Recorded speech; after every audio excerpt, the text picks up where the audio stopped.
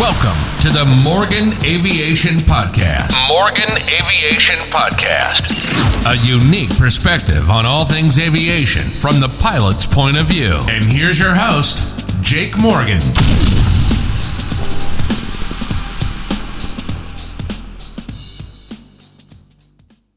And welcome back, everybody, to the Morgan Aviation Podcast. I'm your host, Jake Morgan.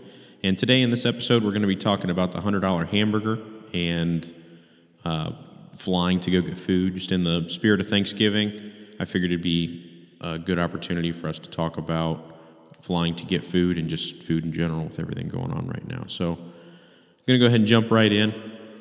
So the first time that I ever flew to get a $100 hamburger, and for those of you who don't know what a $100 hamburger is, it's just, it's not a hamburger that literally costs $100. It's just a reference that pilots have when we're going to fly to get food. Usually if you're flying anywhere to get food, costs you about $100 as far as the normal burn time, as far as fuel costs and operating costs of an airplane. So anytime you fly to get food, you're figuring compensating at least $100 in flying there, so they call it a $100 hamburger, regardless of what it is you're actually getting or the cost of the food itself. But anyway, my first time flying to get a $100 hamburger, we flew to Urbana Grimes during my dual cross-country and my private pilot training. So we flew from Bucyrus to Urbana, which is India 74, for those of you wanting to look up the identifier. They have an airport diner right there at the field. Pretty cool little airport. They have two different intersecting runways. They have, well, not necessarily intersecting. They kind of V off of each other. They have an stereotypical asphalt runway, which is 02 and 20, and then they have a grass runway that almost runs parallel to it, which is 19 and 01. So, and that is, you have to have a certain distance from your base airport to count for a cross-country, air quotations, cross-country flight for your requirements for your private pilot training. So this airport just happened to be 54 nautical miles away from Bucyrus, so it did qualify for that cross-country time. I think it's 50 nautical miles it needs to be to qualify for cross-country. So pretty cool flight over there. It's just, for those of you who aren't familiar, Urbana is pretty much straight west of Columbus, maybe a little bit northwest of Columbus, but nice little airport. They have a small museum with some World War II age planes in it, and things of that nature. But we flew down to Urbana, got flight following with Columbus Approach, and flew down there, landed, and went to the diner there in Urbana. They have a amazing pie at this place, so we went and got kind of brunch and got some pie to take home with us. So there's quite a few places around in my area that have these kind of airport-style diners or restaurants at the airport or close proximity to the airport. Urbana is one of my favorites. We've gone to quite a few other ones too.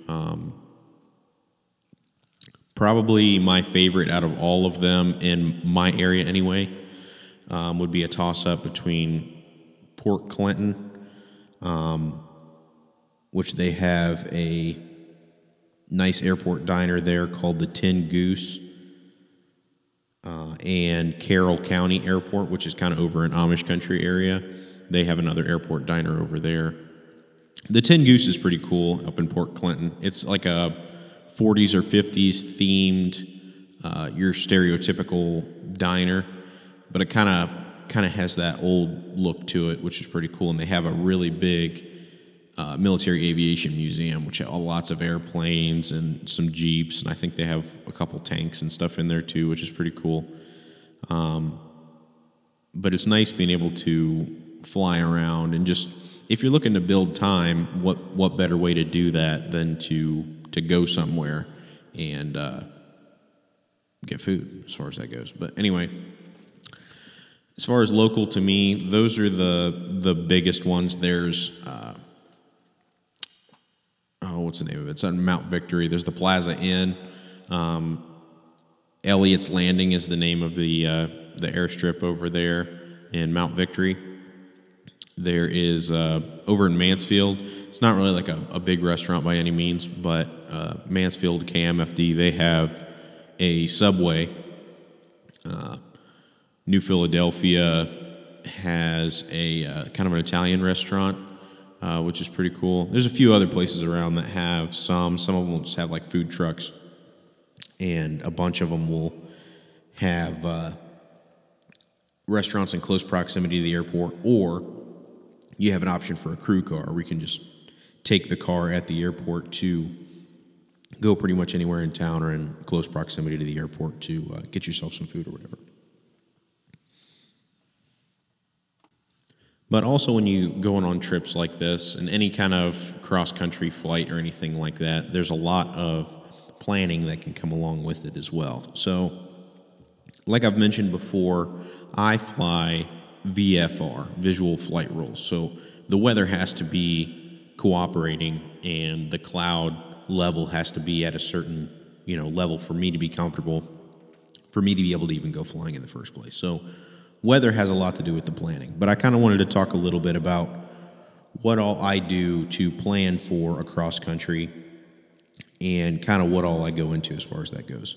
So the significance of the trip, as far as what kind of distances you're going to be covering, is going to depend a lot on how heavy you can get into the planning for a VFR flight. So IFR flight is a little bit different because you have the flexibility of if the weather changes, gets to a point where the cloud level gets lower to where you're going to have to fly IFR, you can either file an IFR flight plan, or if you're flying VFR and you realize that these conditions are starting to bank down on you a little bit, the weather's starting to change, you don't have to go ahead and find your closest airport while you're on the flight, land, wait for the weather to get better and take off. You can call flight service while you're in the air, file a pop-up IFR flight plan, and keep on trucking. So VFR is a little bit of a different animal as far as that goes. It takes a little bit more pre-planning as far as the weather side is concerned. But as far as the planning itself, I use ForeFlight is the application that I use for pretty much all of my flying. It's there's a few other options you can use too. I think there's like Garmin Pilot, and there's a couple other ones too that I don't use myself. But ForeFlight is the application that I use. That has all my sectional charts, airspace restrictions, airports, frequencies for each airport, the places I can stop to get fuel, food, NOTAMs or notices to airmen, PIREPs, which are pilot reports.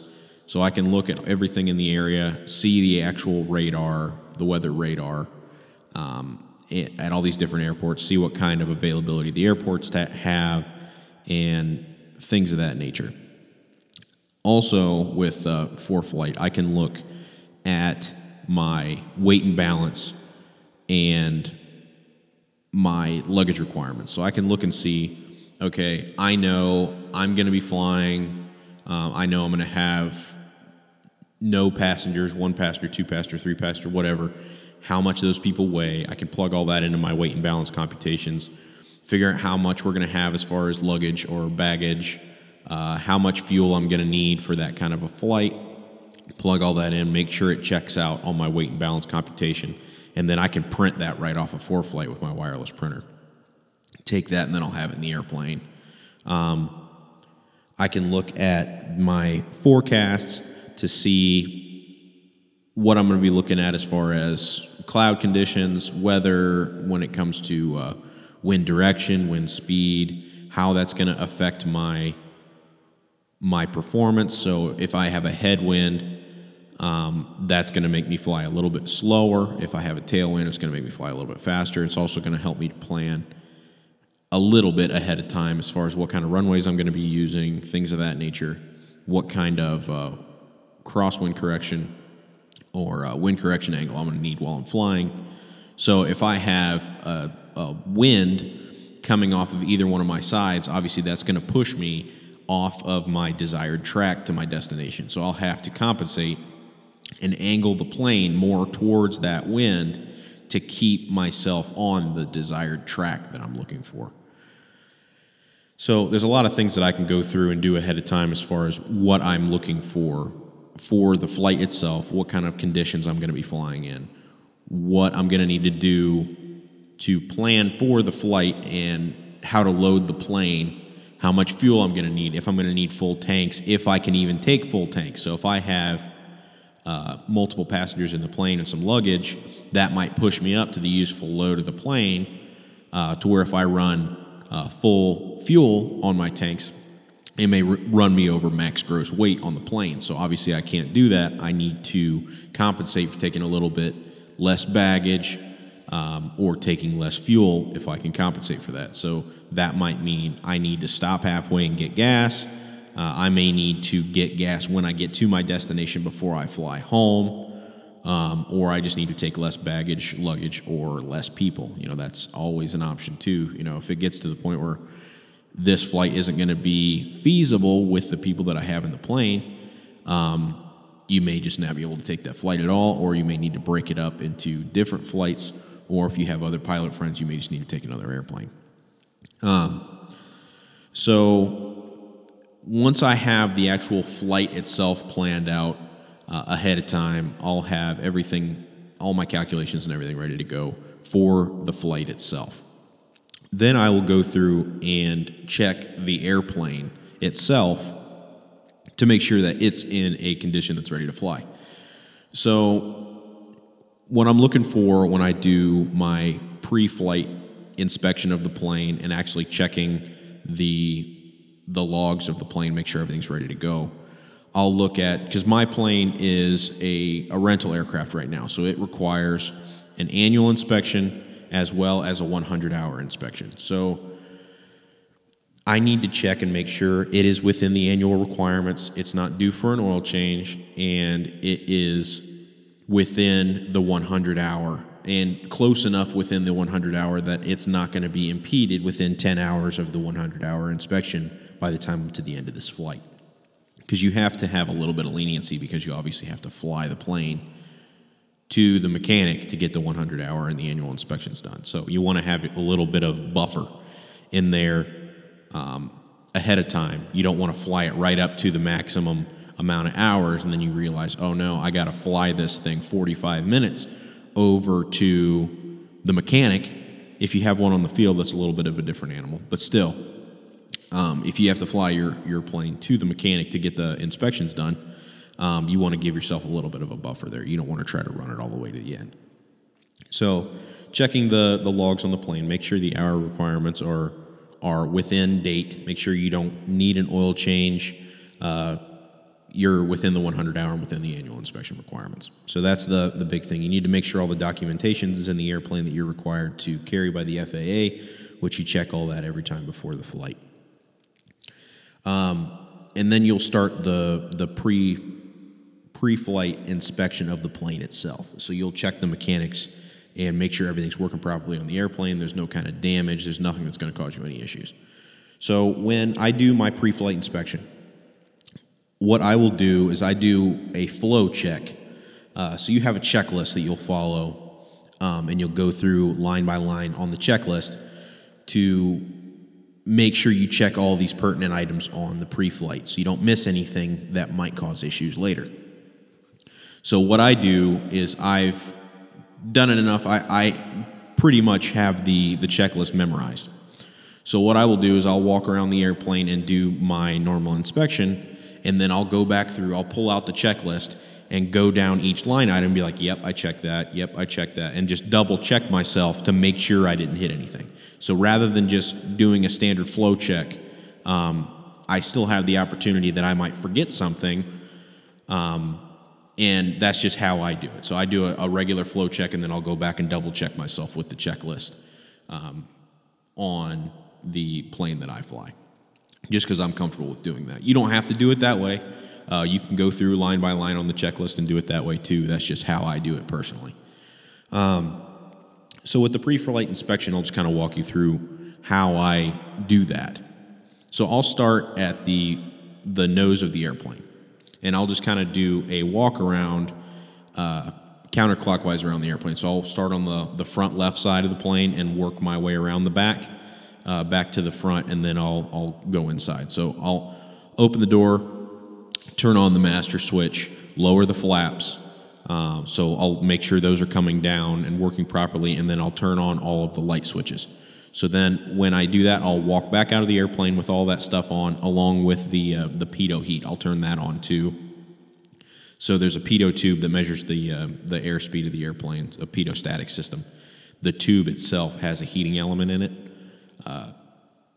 so you can check to make sure that's working. So if you get into, it's usually more pertinent with really, really cold weather, or if you're flying in IFR conditions, high altitude, flying through water droplets, you can pick up ice. So it's a little bit more pertinent to make sure that's working. But I check it every time regardless, because if it is not working, I want to know why it's not working, even if I don't necessarily need it for the flight. Same with all the lights. I do the same thing. But anyway, turn all that stuff on, walk out to the front of the plane. I check at the very nose of the plane, there is a landing light. There's an LED landing light up there. I'll make sure that's working. I will walk a few steps back and check the tail of the plane. At the very top of the tail of the plane, there is a flashing red beacon light that'll tell other planes that my airplane is running. So I'll make sure that's flashing. Go over to the left wing tip. There is a navigation light and a flashing another strobe on that side as well. So I will double check, make sure both of those lights are working and the housings themselves are not cracked or broken. I'll go over to the right wing and do the same thing, check those lights as well. So those are going to be all of the big lights. Walk back over to the left wing of the airplane, and I'll grab onto the pitot tube. If it already has the pitot tube cover removed, I'll take the cover off if it's on there, and feel the pitot tube and make sure it's warming up. It's not going to be super hot, but you'll feel it a little bit warmer rather than, the metal in the hanger. When it's just sitting in there, it'll have a little bit of a cool touch to it. So if it feels warm or feels like it's starting to warm up, that means the pitot heat is working. So then I'll go back into the airplane, double check and see what the fuel gauges are reading, see what those are. Those are usually kind of a ballpark. So when the fuel gauges on the airplane read, half a tank, 3/4 of a tank, full tanks, that's usually a ballpark, but I don't trust the gauges themselves, so I will do a dip of the tank. So we have this stick that has measuring lines on it. So I'll climb up onto the airplane, so I'll either grab a step ladder or there's a little step on the side of the plane. And then our fuel caps, the actual fuel fill for the airplane, there's one on each side on top of the wings on our plane, Cessna 172. So I'll climb up there, take the stick down and dip it into the tank and pull it up, and it tells you how many gallons are on each side. So I will double check each wing as far as the fuel quantity.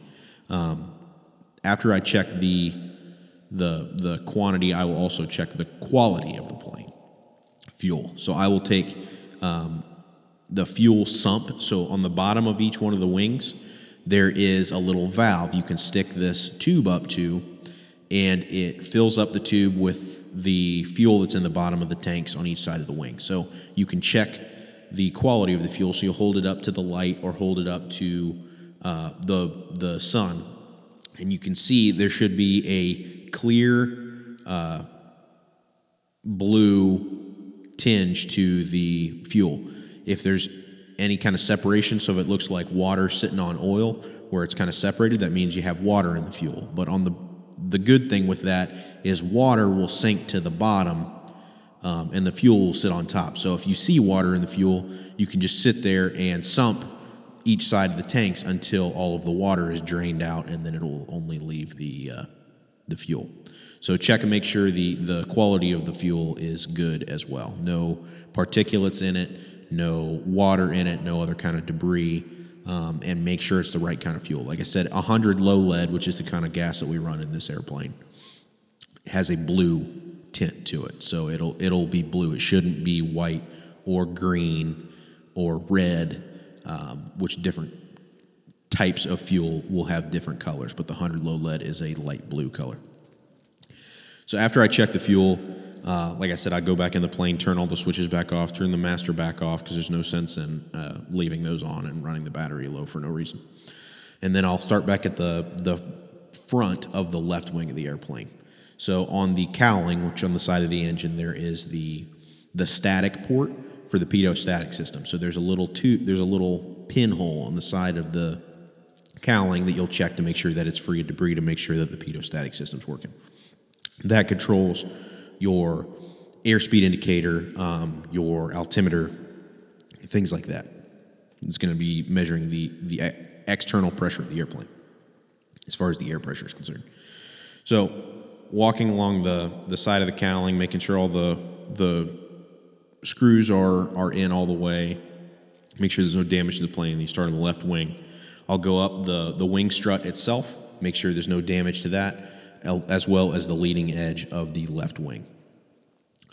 Like I said, I've already checked the pitot tube, removed the pitot tube cover, and that's all good to go. There is another port at the very top of the left wing that is the stall warning port. So on this kind of plane, that stall warning port, we have this little, I don't really know how to describe it. It's like a squeaky toy inside of the stall warning horn. So we have this little bulb that you'll stick over the stall warning port and push it, and you should hear inside the airplane, it should make like a squeaky toy noise. So you check to make sure that's working properly, walking along the leading edge of the plane, making sure that the airplane's not tied down, because you have tie downs on each one of the bottoms of the wing and at the tail. Ours is in a hangar, so we don't have to worry about the tie down. So walking along, like I said, double checking the lenses on the lights on the outside of the wing, going towards the back of the wing on each side, moving the ailerons up and down, so these control the roll of the airplane, so side to side. So you'll move that up and down, make sure that it is moving properly, as well as watching the other wing and making sure that it is working opposite to the one you're moving. So if you pull it down, the other one should go up. You push it up, the other one should go down, and vice versa. So you push it up, make sure all the screws that are holding the aileron on are all in properly, and there is a control rod that runs into the aileron that moves it up and down. Kind of jiggle that back and forth, make sure there's a little bit of play in it, but it's not super loose. Same thing with the flaps, move it up and down. It shouldn't move hardly at all, but there should be a little bit of play in it. Same deal, make sure all the screws are in there properly, and there's no damage, and the control rod wiggles a little bit. Going down the left side of the fuselage and empennage, so the left side of the plane all the way down to the tail, making sure that the luggage door is closed and locked. I always lock it, just because even if there's nobody sitting in the back, and I always have some things in the back of the plane as far as like a survival kit and stuff like that that's in the back, emergency kit. But I lock the door, that way just it doesn't pop open in flight and be chattering while we're flying. Walking down the left side of the tail, running my hand across, make sure you don't feel any kind of broken spars inside, or see any kind of damage, which there shouldn't be unless you hit something, but you always double check just to be sure. Checking the leading edge of the elevator on the tail of the plane, making sure there's no damage there. Going around to the back of the tail, lifting the elevator up and down to make sure that it's moving correctly, as well as looking in the back window of the airplane, and you'll see the yoke pulling and pushing inside as you move the elevator up and down. So you'll see the controls actually moving inside the plane.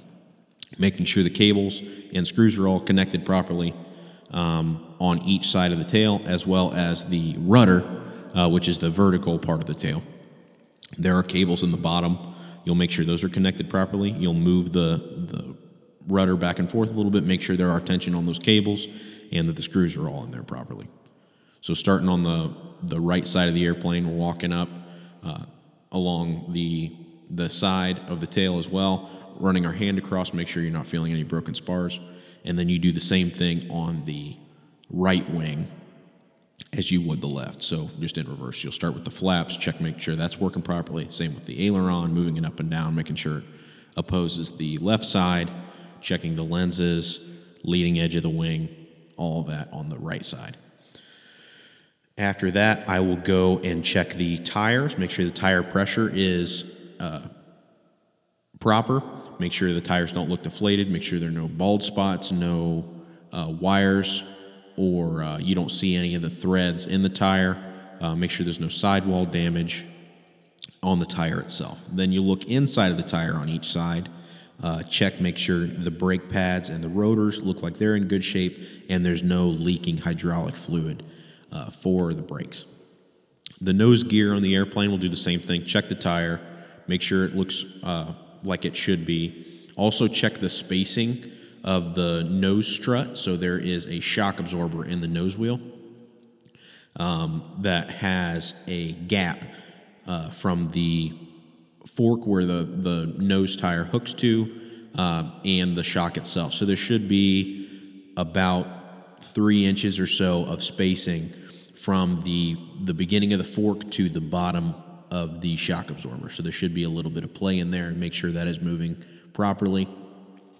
And then on the right side of the cowling, so the right side of the engine of the airplane, there's a little door that flips up on ours. So you'll flip that door up. That's where the oil dipstick is, and then the strainer, the fuel strainer. There's another fuel sump underneath the engine in the carburetor. So you'll pull that little fuel sump. There will be a little bit of fuel that kind of pees out underneath the engine just to make sure anything at the very bottom is strained out and it's clean. You close that back off. Also, you pull out the oil dipstick, check the oil quantity as well as the quality. So you want to make sure that the oil looks clean, you don't have any metal shavings, and it also doesn't look like chocolate milk. It should look like a golden brown color and nice and clean, translucent oil. And in our plane, you should have somewhere between 6 and 8 quarts of oil. If you fill it all the way up to 8 quarts on ours, just tell how our plane specifically works. If you fill it all the way up to 8 quarts, you'll just waste oil. So it'll kind of spit some out as you're flying, and it'll kind of spray it off. So 7 quarts is kind of that sweet spot. So you need to be between 6 and 8. If you're going on a cross-country flight, you don't want to be right at 6 because you could burn some oil off during the flight. So right about 7. If you're going on a really long flight, you can run it all the way up to 8, but just know you're going to be wasting some oil when you do that. So I usually run it right about 7 quarts, and that seems to be the sweet spot for our airplane. Walking around the nose of the plane, I will check the propeller itself, make sure there's no damage to the propeller, no cuts, no scratches, no cracks in the propeller itself. Everything is proper and structurally sound. So kind of tug it back and forth on each side, not putting a whole bunch of pressure. I'm not trying to jerk the airplane around with the propeller, but just making sure everything feels nice and tight. There's not any play and it's not feeling real loose. The spinner, so the cap that goes on the front of the airplane, make sure there's not any kind of major damage along with that. And then behind the propeller, there are holes on each side of the front of the cowling where air will come in. So you can kind of look if you're looking at the airplane head on, it'll be in the hole on the left-hand side. You can see the belt that goes around the alternator of the airplane. So you'll check to make sure that belt looks okay. There's no cracks, no scratches. It doesn't look like it's fraying. All that looks okay. And then you'll look in the left and right side in the hole beside the alternator behind the propeller and make sure that there aren't any animals or any debris inside of those before you go to start up the airplane. So you want to make sure there's no mouse houses in there, there's no bird houses, there's no birds, no stray cats that have climbed in there because you don't want to suck that stuff right up into the engine of the airplane. That'd be a really bad day for you and whatever decided to crawl in there. And then below the propeller, there is a filter. So there's like this waxy filter you'll check to make sure that's intact and kind of has a greasy feel to it that just kind of helps keep debris out of the front of the airplane. And then, like I said, after I do all that, I will open up the checklist itself and then go through line by line to make sure that I hadn't missed anything. And if there's anything else that I need to check that I had missed, I will double check it at that point. But that's just kind of how I flow through it and make sure everything's ready to go before I go on a cross-country flight and make sure everything's ready on the airplane itself. So after I get the pre-flight inspection all taken care of, I will pull out the airplane, pull it out onto the taxiway, get it all ready to go as far as getting things loaded up, get people in the airplane, close the doors, lock the doors, close the windows, lock the windows, And then we'll do a pre-flight briefing with anybody that's in the plane. So, hey, this is what we're going to be doing. This is what happens in case of an emergency. This is how the seatbelts work. This is how the door works, yada, yada, yada, that kind of stuff. And then I will go through, fire up the airplane, get the programming into the GPS or the VORs and the radios, get everything ready to go as far as that goes. And then we'll get ready to take off. So then we'll taxi over. If we need to get fuel, we'll grab fuel before we take off. Listen to the AWOS or ATIS or ASOS, depending on the airport. So listen to the active weather that's going on so we know what kind of runway we're going to be taking off, which direction the wind is blowing, and what kind of conditions we might be looking at as far as pressure, altitude, so I know what the performance is going to be like of the airplane before we take off. Then we'll, like I said, we'll get the GPS and everything all programmed up, and then you're ready to take off. So then I'll be looking at the radios as far as getting a hold of air traffic control. So if I usually, if I'm going on any kind of cross country, I will get flight following or local radar service. So I'll call air traffic control and be like, hey, I'm going to this place. Basically just asking them to watch out for other traffic, make sure you don't hit anybody. It's kind of the whole concept of flight following. But that's pretty much it for today, guys. Just kind of wanted to break that down for you as far as cross-country flights, the $100 hamburger, and what I kind of do as far as the pre-flight planning aspect of things and what it's like to do a pre-flight on an airplane. So thanks again for tuning in today, guys. I really appreciate it. If you're able to get some good information from the content, make sure you go on Apple Podcasts, Google Podcasts, Spotify, or wherever it is you get your podcasts and leave us a good review on there. Make sure to subscribe to our podcast so you make sure you get the latest and greatest content when we release it here, as well as if you know anybody who may benefit from this kind of information, share the podcast over to them. That definitely helps us as far as getting a little bit of exposure and making sure that people see us that might be able to get some information from it. So thanks again, guys. We'll see you on the next one.